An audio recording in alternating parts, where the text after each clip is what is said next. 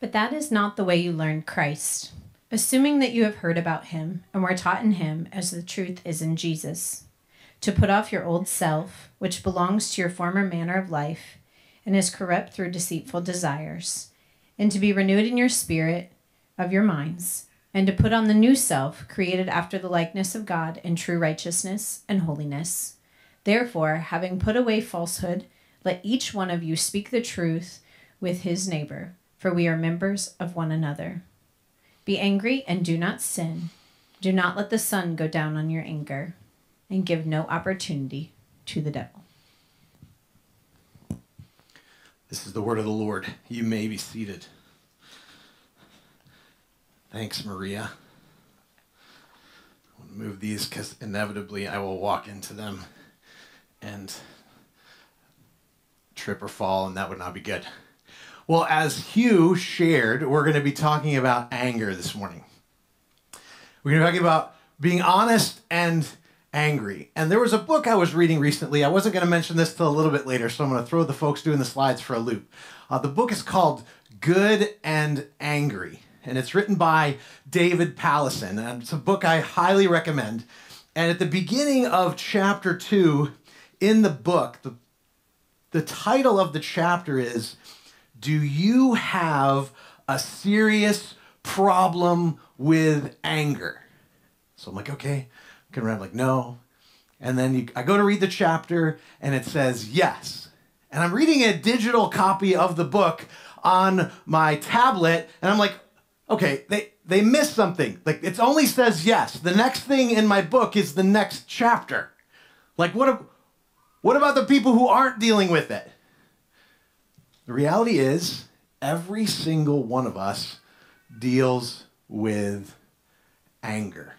It looks differently for each of us, and we're going to jump into some of those details, but I just want to throw that out there right out of the gate because we can hear that we're going to be talking about honesty and we're going to be talking about anger, and we can be like, yeah, this would be a great message for that person who's not here today.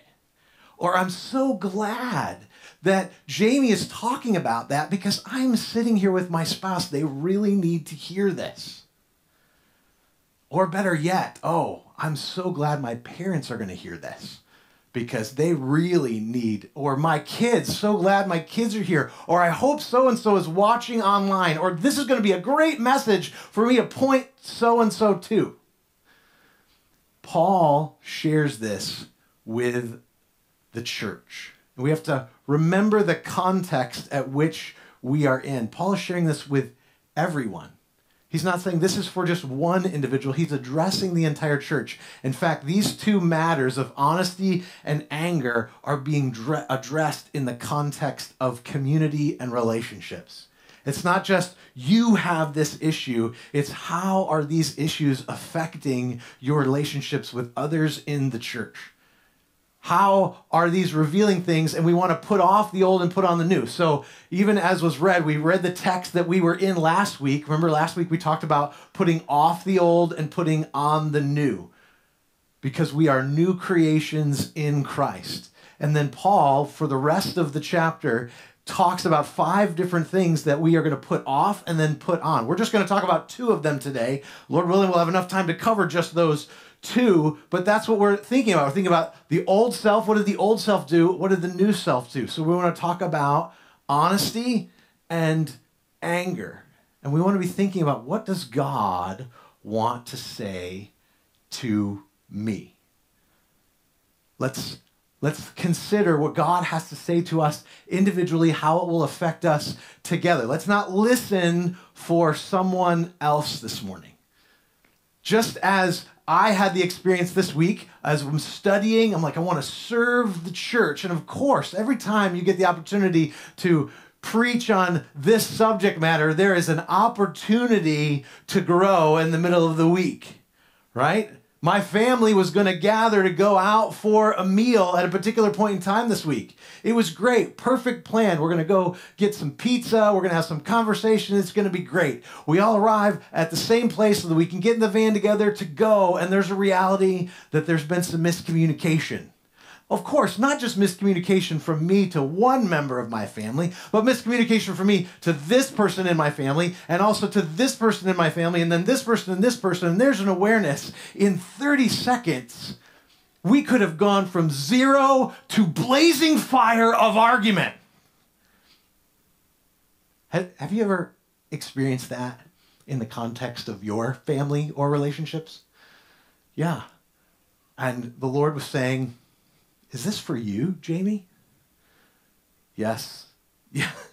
Yes, Lord, this is for me. And by God's grace, there wasn't a blow up, but there have been in my family before. Believe it or not, the Maxim family has been angry in our family. And God was kind and merciful to us on Friday night. But we talked about the fact it could have been very different, but it was different in our family from what it used to be before because of what Christ has done. So let's look at our text again this morning. Verse 25, therefore, having put away falsehood, let each one of you speak the truth with his neighbor, for we are members one of another. So before we talk about anger, let's talk about truth-telling. Let's talk about being honest with one another. So putting away falsehood, when Paul's talking about that, he's not just talking about just a category of life. No, he's talking about honesty. We are committed to honesty. We want to be committed to being truthful with one another because God is always truthful. Now we have to remember, as Paul is speaking these words to Ephesians, he's speaking to them who are living in a context of a culture that dishonesty was the norm. Now it feels that way somewhat to us, that that's an increasing reality in our culture. There's distrust to certain people in authority because we've seen lying happen. I experience this front and center when I go to Liberia. It's kind of assumed that when you're interacting with people that they're not being honest with you. It's pretty common if you were to go, say you're going to a store for your business and you are going to be purchasing something for your employer. Hey, you're sent to go buy office supplies. You go in to buy the office supplies, and the guy across the counter is there going to sell you the office supplies, and you're like, how much is it? And he'll say, how much do you want it to be? You're like, what do you mean? Like, isn't it cost a certain amount of money? Say it costs $100. Well, you could say it costs $150. We will say $150 because then my employer is going to pay $150. He only has to give his employer $100 for the stuff, and then we can split the difference. It's a common occurrence in Liberia. And so when I've been there and the Andersons have been there, we've had to teach the churches there about being honest, integrity. Just because that's the norm. It's so much the norm, it's like a given. Like that's just the way things are done. And they breathe the air of the culture. And we experience that in our culture. We're breathing the air of dishonesty. People aren't being honest. But yet Paul isn't talking primarily in this text about how you handle your money, or whether you are stealing from your employer. Certainly that is in view. We want to be honest. The Christian should be the one that you expect to be truthful in their dealings and integrous in their dealings. But he's speaking these things in the context of relationship. Are we being honest with one another? Are we telling the whole story? I was guilty of this growing up. I have a brother. Of course, we always loved each other. My mom and dad tell you we were perfect. We never did anything wrong. Right? Yeah, there was the Immaculate Conception, and then there was my brother and I. But it just wasn't true. Plenty of times, my brother hit me. I may have left out other details that would have provoked him to hit me. I'm sure that's never happened in your house. I'm sure you never did anything like that. And that's all interesting and fun as we talk about maybe our childhood or how our immaturities were, but we can be that way in the context of our relationships with one another. Are we honest with one another? Are you completely honest in the relationships that you have in the church? Because we want to be honest with one another. The text says this, so put away falsehood, let each one of you speak the truth with his neighbors, for we are members one of another. We are committed to God's family because we are members one of another. We are connected because of what Jesus has done. We need to understand the depth of that. It's not just, this isn't a club. We've talked about that before. This isn't a social club that we come and gather just because we like to get together in this space. We are here because Jesus paid the penalty for our sins and we've trusted in Christ. And maybe you're here this morning not because of that reason, just because you thought it was a good idea or someone drug you here. You need to hear this. We're going to be talking about Christ who paid the penalty for our sins, and you can trust in him. That free gift is offered to you. But we are members. If we've trusted in Christ, we're members one of another, and we need to be honest with one another. We need to be honest because our relationships are built on trust. These aren't about being surfacey. The context of our relationships should be one that are deep enough to be real with one another. So when you go to small group and you're asked, how are you doing? You don't just go, fine. You're just like, I did that this week. Fine. No, let's be honest, because truth-telling isn't just about, I've got to say something hard to somebody. Let's not put truth-telling just in the category of when I need to say something really hard to someone that I don't want to say. Let's be honest with one another. Let's not lie about where we are at. The context of community in the church should be the place where people feel safe, because the truth-telling that we do isn't just the hard things, but it's also the things where we need to hear the truth about the gospel. So even as we talked speaking the truth in love in the context of community, remember earlier we read in chapter 4, verses 15 and 16, it says, rather, speaking the truth in love, we are to grow up in every way into him who is the head, into Christ, from whom the whole body, joined and held together by every joint with which it is equipped, when each part is working properly, makes the body grow so that it builds itself up in love. We're committed to speaking the truth to one another. Truth and love. Not just, I just speak truth things, and over here the other people, some people say, well, I just love people. No, it's both and. We must be committed to both and, because the truth is needed for us to renew our minds. We talked about that last week. What are we going to renew our minds in? We're going to renew our minds in the truth. So truth is needed. Sometimes the truth is needed because it's hard. Sometimes the truth is needed because we are dry and we need to hear the truth of the gospel. But let's not stay silent. Let's not stay silent. That's the way of the world. We sit in our houses and we see something we don't like and we judge those people and we talk about them behind their back and we look the other way and we stop talking with the people we're talking to about them when they show up in the picture because we don't want them to know. We're just going to stay silent. There's no place for that in the context of the local church. When we don't say something, it's like starving the body. Right? You think about the concept of eating and not eating. Anyone else like to eat? I generally like to do that every single day, multiple times a day. I think snacks are wonderful. Why would we do that? Because we need to nourish the body. The body needs nourishment. Truth and speaking truth as nourishment. When we speak the truth of the gospel to one another, there's nourishment that's there. When others have spoken truth to me that are hard things for me to hear, that's good because I also hear the good things that I need to hear. And as I grow, that helps the body. When we don't say something to people, when something needs to be said, we are starving the body. Because if that person continues in the patterns that they are in, they are not fruitful to help in the body. And you may be the means of grace to help them.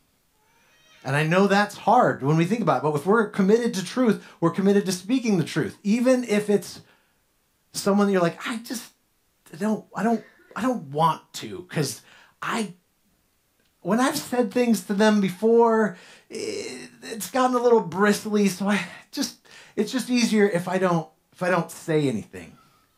Maybe it's your parent. Kids, I get that it's hard to say things to your parents, but God may call you to speak truth. My kids speak truth to me. And that's honestly some of the most convicting truth that I've had.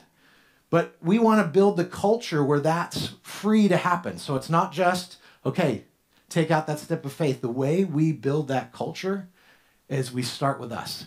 Am I someone who is easy to have the truth spoken to?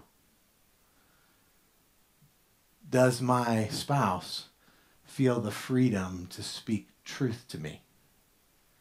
Have I opened the door to say, will you share with me observations that you have? Have you asked your kids, will you share with me observations that you have? Have you asked your small group, hey, I want you to feel the freedom to help me, to point out blind spots? I know what you're feeling right now, because I have felt it. When you open that door, you know someone is going to walk through it. So you kind of open it really slow. But friends, that's how we're going to speak the truth with one another, not by mustering up something, but by having a culture where we invite truth to be spoken.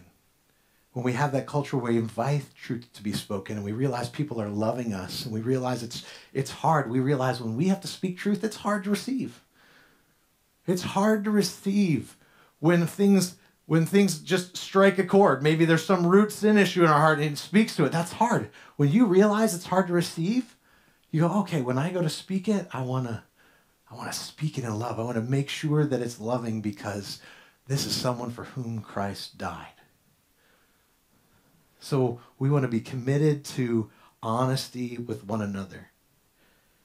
And that's going to help us as we think about the next category of how we respond to situations. Look back at your Bibles.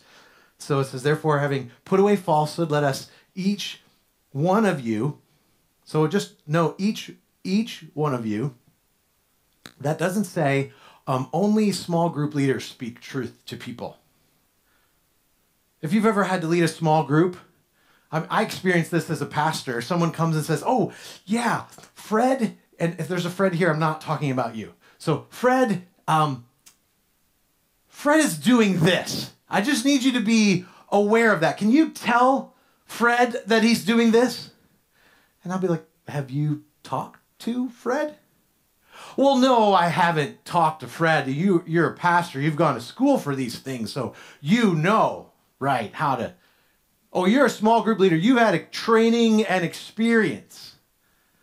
No, it says each one. Each one. It's not just the responsibility of a select few group of people. We are members one of another. That's the culture that we want here. But then he goes on and says something that just feels like it slaps us in the face every time we read it. Says, be angry and do not sin. Okay, be angry and do not sin. We read that and we're like, yeah, that sounds right. That's right. So just, Jamie, would you just give me the list of the things that I can and can't be angry about? That would just be easier for me. Just give me the list. Because obviously Paul's referring to a list. Be angry and do not sin. I mean, there's some freedom here. Paul is saying, be angry. Did you hear that? He's saying, be angry. Paul's not opening the door for us to be angry about whatever we want. He's not giving us permission to throw a fit, to seek revenge. He's not giving us permission to dishonor God. He's saying, be angry and do not sin. He means if anger comes, it should be free from pride and from malice and from spite or a spirit of revenge. Christian anger looks different. So then, of course, you're going to ask the question, what does righteous anger look like? Because I want to know what that is. Now, I read something this week that I thought just made me chuckle. I even texted a friend. I'm like, you got to hear this before Sunday. This is what he said. What does righteous anger look like? It's when you get mad and you don't cuss. It's when you get mad and you don't cuss. That's hilarious. That's not what Paul's talking about. Although, I think it's fantastic if God has changed your heart and you get angry and you don't cuss. I think there's a work there. I think anytime anyone gets angry and they don't cuss, it's a miracle of God. But Paul's talking about something deeper, something that's in our hearts that we need to be aware of. Because when we get angry, something's happening. David Pallison said this about anger when defining what is anger. He says, anger always expresses two things. It identifies something in your world that matters to you, and it proclaims that you believe something is wrong. So it acknowledging there's something that matters to you in the world and that you believe that it's wrong. So yeah, like there's a rightness that there are things that matter and there are things that are wrong. It's oftentimes though that we make things that matter that really don't matter that much. And we categorize something as wrong out of that rather than is it really truly something that's wrong, or have I been hurt? Think about the last time you got angry. I know, dig deep, because you're like, man, it's been so long. I mean, it didn't even happen on the way to church this morning. Like, let's just laugh. It's okay. It's okay if you got angry on the way. I'm not going to call anyone out. I'm not looking to call someone's name because right away you're just like, oh man, he's going to see. No, I'm not going to call anybody out. Maybe you got angry on the way to church this morning.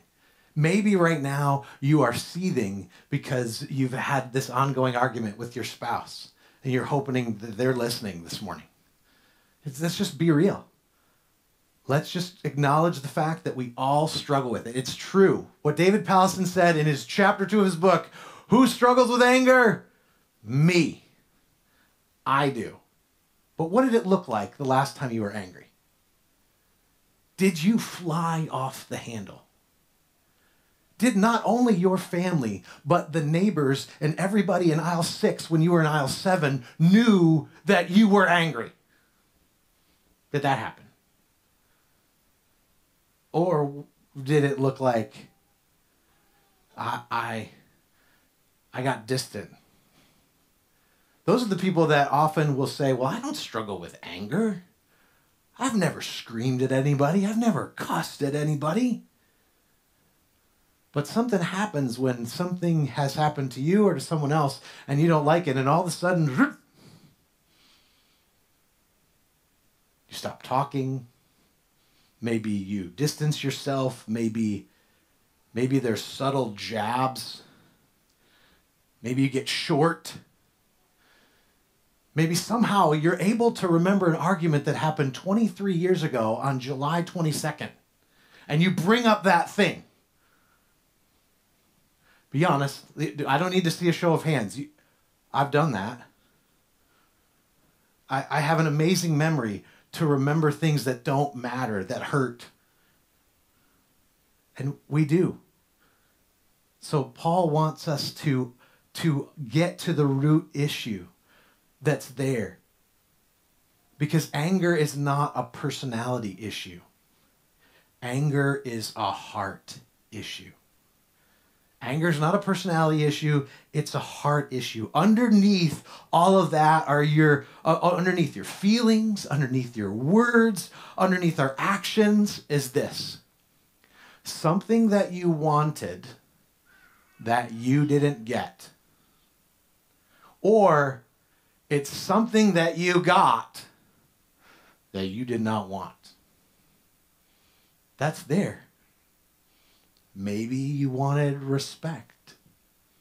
Maybe you wanted affirmation. Maybe you wanted convenience. Maybe you just wanted that elusive, quiet moment that your children think is foreign. Maybe you just wanted some encouragement. Maybe you wanted some kind of pleasure. Maybe you wanted someone to affirm X, Y, or Z about you. I don't know. But we go awry when we want these things more than we want God. Because wanting some of these things, they can be good. It's not wrong for us to want our children to honor the Lord and honor their parents. It's wrong when we want it more than we want God. It's not wrong for us to want our spouse to love us. Wives, it's not wrong for you to want your spouse to love you the way that Christ loved the church. It is wrong if you want it more than you want God. Same goes for you too, husbands. It's not wrong for us to want our boss to be honest with us. It gets out of hand when we want it more than we want God. Does your anger reveal that you believe that God is in charge of the world? Or do your emotions reveal that, I think God wants me to be in charge in this moment because I need to move some things because obviously God has missed something. So if I raise my voice or if I do that manipulative jab, then things will be right in the world and they will run smoothly because obviously God has missed something. I'm convicted just thinking about it. Let's think about God for a moment and his anger. His anger is always redemptive. Because we can easily go to that place. God gets angry. Jesus gets angry, right? Jesus took some tables and he was in church and he was flipping tables because something was going on that was wrong. Yeah, worship wasn't happening. But every time God is angry, it's redemptive. God's anger always makes right what is wrong. It's not two wrongs making a right. So he certainly gets angry about things that are wrong in his world. He does. But think about what his response was. He sent his innocent son, Jesus, to die for that world that was wrong. He sent his son who offers the free gift of salvation for us, who perfectly lived so that we could benefit from his perfect life, not our sinful life. That's how God responded. Unrighteous anger is fueled by entitlement, but the gospel awakens us to realize we never get what we deserve. We never get what we deserve. I knew someone who was known for saying the phrase, when you asked him, how are you doing? He would say, better than I deserve. Now, I think you can overuse that phrase, but it is still true. Think about all that you have done and all that you were before you knew Christ. Think about maybe how you acted this week. Are you receiving what you deserved? No. We are continuing to receive God's blessing and his mercy and his care and his love and his affection. I thank God every time my kids give me a hug because I have not been a perfect dad. I thank God every time my wife serves me in some way because I look at her and I'm like, how do you keep doing this? Because I'm receiving that which I did not deserve. Sinful anger is destructive, but righteous anger can be an instrument in God's hands to make this bad world better. It's not to be destructive. We can see things that are wrong in the world, and it can anger us, and some things should anger us, but how are we responding? Think about how God responds, and that can help us constructively respond.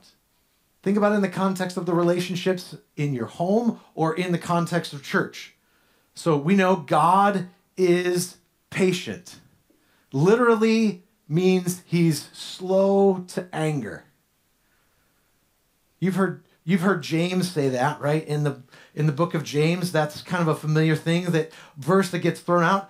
Know this, my beloved brothers. So James 1, verses 19 and 20. Know this, my beloved brothers. Let every person be quick to hear and slow to speak and slow to anger. For the anger of man does not produce the righteousness of God.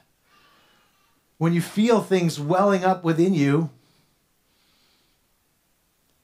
say, well, okay, God has been patient with me. Maybe I should wait to respond till tomorrow. Wait to respond till tomorrow. That's not an anger management technique. That's us allowing the Holy Spirit to work within our hearts. How many times have I sent an email? Okay, I better probably wait till tomorrow to send that. Or texting, I hate texting. I'm grateful for little things, but man, you can just so pull out your phone and go.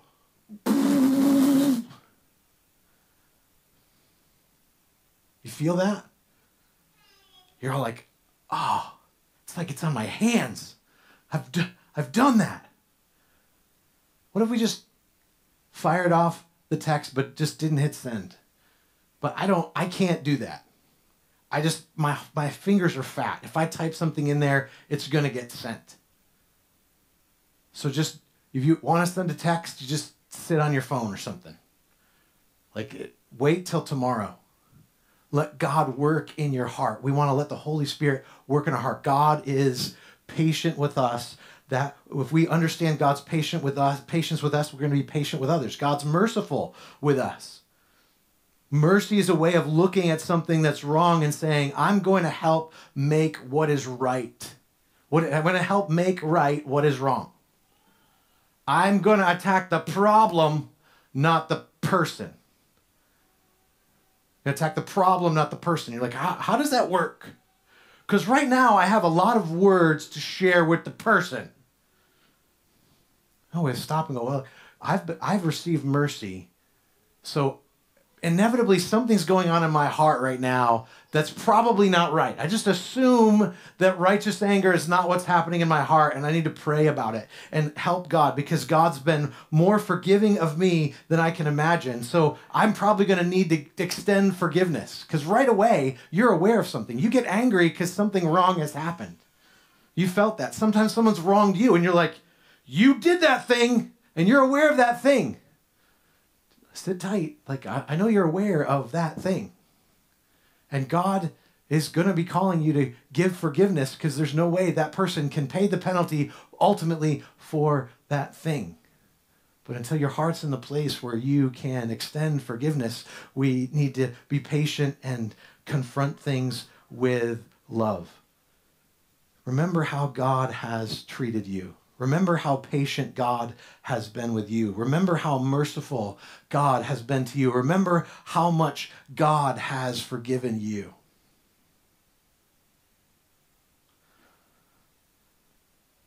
Just take a deep breath. There's an awareness right now.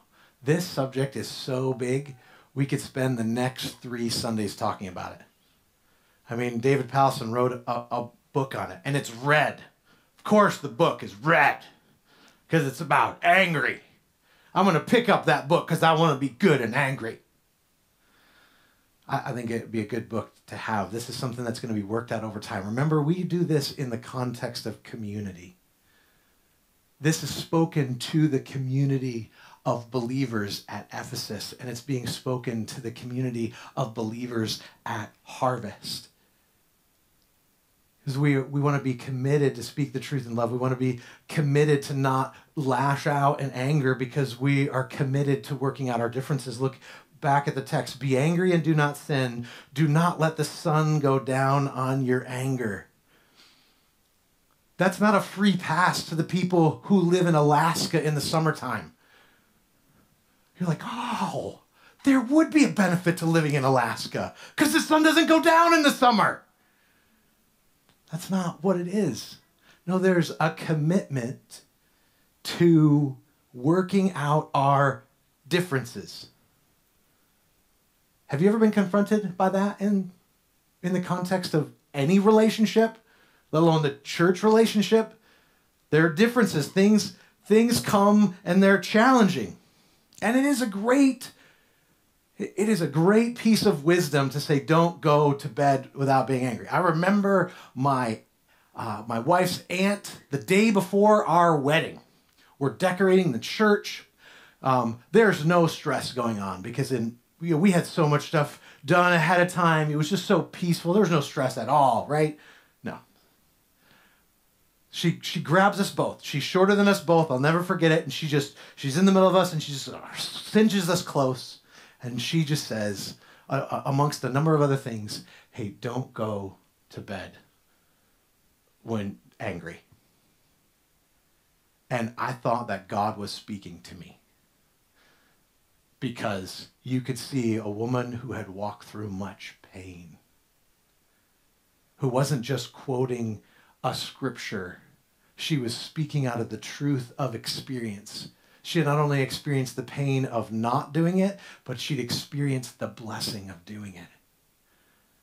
So yeah, that's a good principle. But really, for us in our relationships, this isn't just something to be spoken to a married couple or someone in a household. We need to let the embers not grow into a fire. You think about summertime. Some of you have done this already this summer. You've made a fire in the backyard or when you were camping and you've grilled something on it. Maybe it's hot dogs or marshmallows or whatever it is. And you know at the end of the evening as the embers go down, there's still some warm coals in there. And in some places, you know, I've got to make sure that I put that out because there's a danger of fire. Because you know that those coals, they're still there.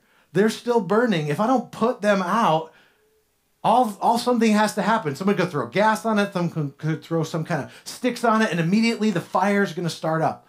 Paul's saying, put out the embers.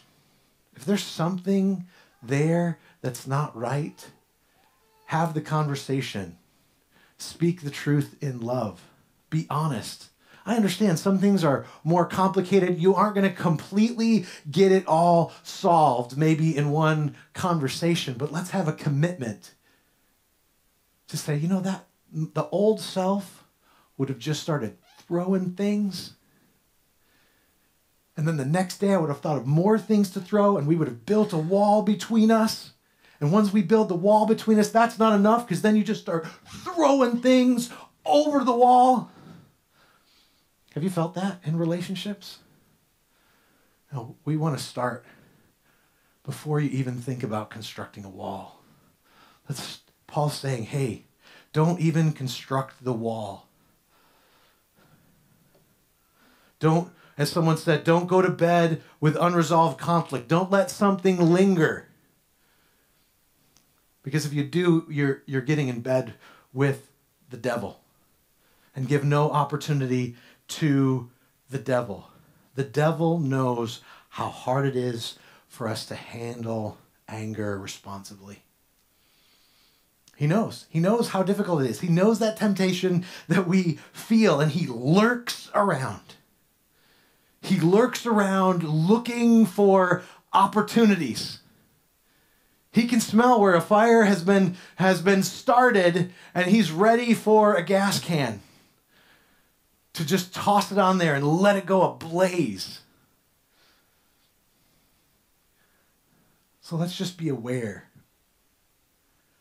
of something as he's doing that, because he's going to lie to you. He's going to lie to you this afternoon. Inevitably, there's someone in this room that something's going to come up. You're like, we're good. Actually, that message was for the couple down the row. It wasn't for us. We're doing really great. And something will happen this afternoon. I want you to tell you something about the devil. He lost. He loses in the end. He lies. And the truth is that Christ paid the penalty for our sins, and we have received that which we did not deserve. We must focus on Christ. Paul mentions these two things about being honest and about having righteous anger because there are things that we deal with. Yes, there are helpful tools that we can ask. We can ask the question, what happens to me when I get angry? How do I act when I get angry? We want to ask those questions. Ask those questions in your small group. In fact, I'll send some questions in the email this coming week, things that you can ask to process through, because the biggest thing we actually need to hear is, what message does God in his word have for me to speak to my anger? What does God have to say? And let's just ask God for help. Because I'm aware as we address this issue, you're going to be tempted towards anger until Jesus comes back. But there is grace. There's grace for us if we would humble ourselves and come and say, Lord, help me. Let's start with being honest that we struggle. Let's be honest with our spouse that we struggle. Let's ask for forgiveness. Let's be honest with our small group that we struggle. Let's stop perpetuating the lie that everything's good in our house and we're fine. Because we don't want people to believe the lie that everything is good, because it's not good. And when you are honest, that's going to build the culture of honesty in your small group, and then everyone else is going to be honest, like, yeah, actually we struggle with that too. We struggle with that in the Maxim household. We need to be open and honest. But friends, we're talking about in the context of the community of the relationships in our church. Jesus died for us to be here. And let the truth set us free. Let's be honest. Let's seek to care about the things that God's care about. Let's seek to honor God with each and every aspect of our lives. And there's other things that we're going to address the next three things next week. But let's just come right now and pray. Let's bow our heads and pray. Now, as we go to pray, I want to just give a moment for us, in our seats, not for others to hear, to just confess before the Lord ways in which he's brought conviction. Because I want to start by just simply saying, God, thank you for bringing this text. Thank you that we didn't just skip over this text to talk about other things. Thank you that we didn't just talk about a large chunk of scripture so that we didn't have to address this. God, because you love us. The reality is your God loves you, and his Holy Spirit brings conviction because he loves you. So let's just take a moment before we sing and confess before the Lord where he's brought conviction. Just right where you're at, confess before the Lord. Whether you want to be honest with the Lord or not, he sees everything. And there's nothing that's hidden from him. So just be real with him.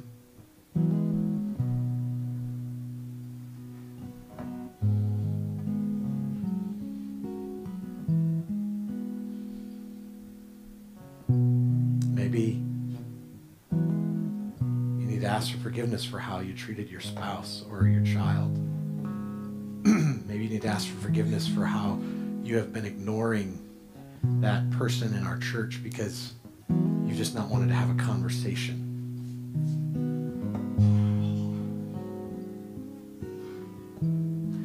And then let's ask. He tells us to ask, to come before him. We say, Father, who art in heaven. Let's ask for help. His mercies are new every morning. Great is his faithfulness. Let's ask him for help in these things.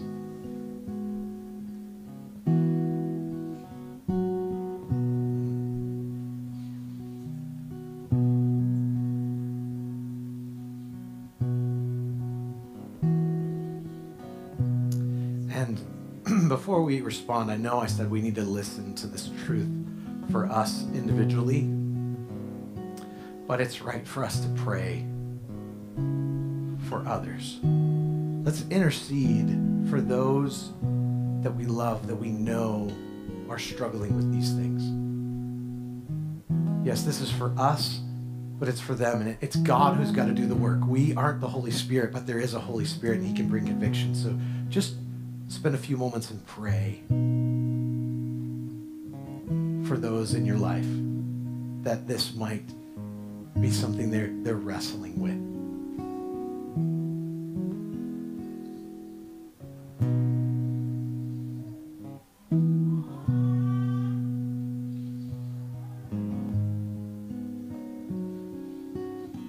Well, Father, we yield to you. This word could be weighty, and I know your desire is not that we would walk out feeling guilt and shame. I know your desire is that we would yield to you because you have created us new. You want us to walk in who we are in Christ. You want us to walk in the freedom of who we are in Christ. You want us to know that our sins are forgiven. And you want to know that you are with us. You never leave us or forsake us. So we thank you, God. Guide us and direct us. May we have a culture in our church of one that speaks truth, but always with love. One in which we rightly assess anger, and that we are for the things that you are for. We ask this, Lord, in Jesus' name. Well, friends, let's stand and respond and just cry out, because we need God. The only way that we're going to apply this text, the only way I'm going to apply this text is if God helps. So let's cry out.